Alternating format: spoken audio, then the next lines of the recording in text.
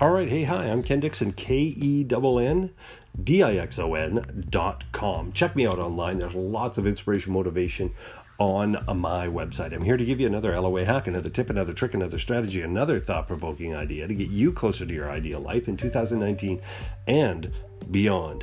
Today's goes like this. Look, this is kind of, what is it, a metaphor, I think? I don't know. Anyways, it goes like this. Look, worry is like a rocking chair, right? If you understand this, worry is like a rocking chair. Certainly it gives you something to do, but it doesn't get you anywhere. Okay, think about that, right? You can sit in a rocking chair and rock back and forth all day, which is kind of like worrying, right? You just kind of go back and forth. What's the worst? What's the worst that can happen? Oh my God, I'm so worried about this. I'm so worried about that. What's going to happen? Why is this happening to me? All these worries, right? But you're getting nowhere towards your goals, dreams, and desires. Take that, have the best day, have the best year ever.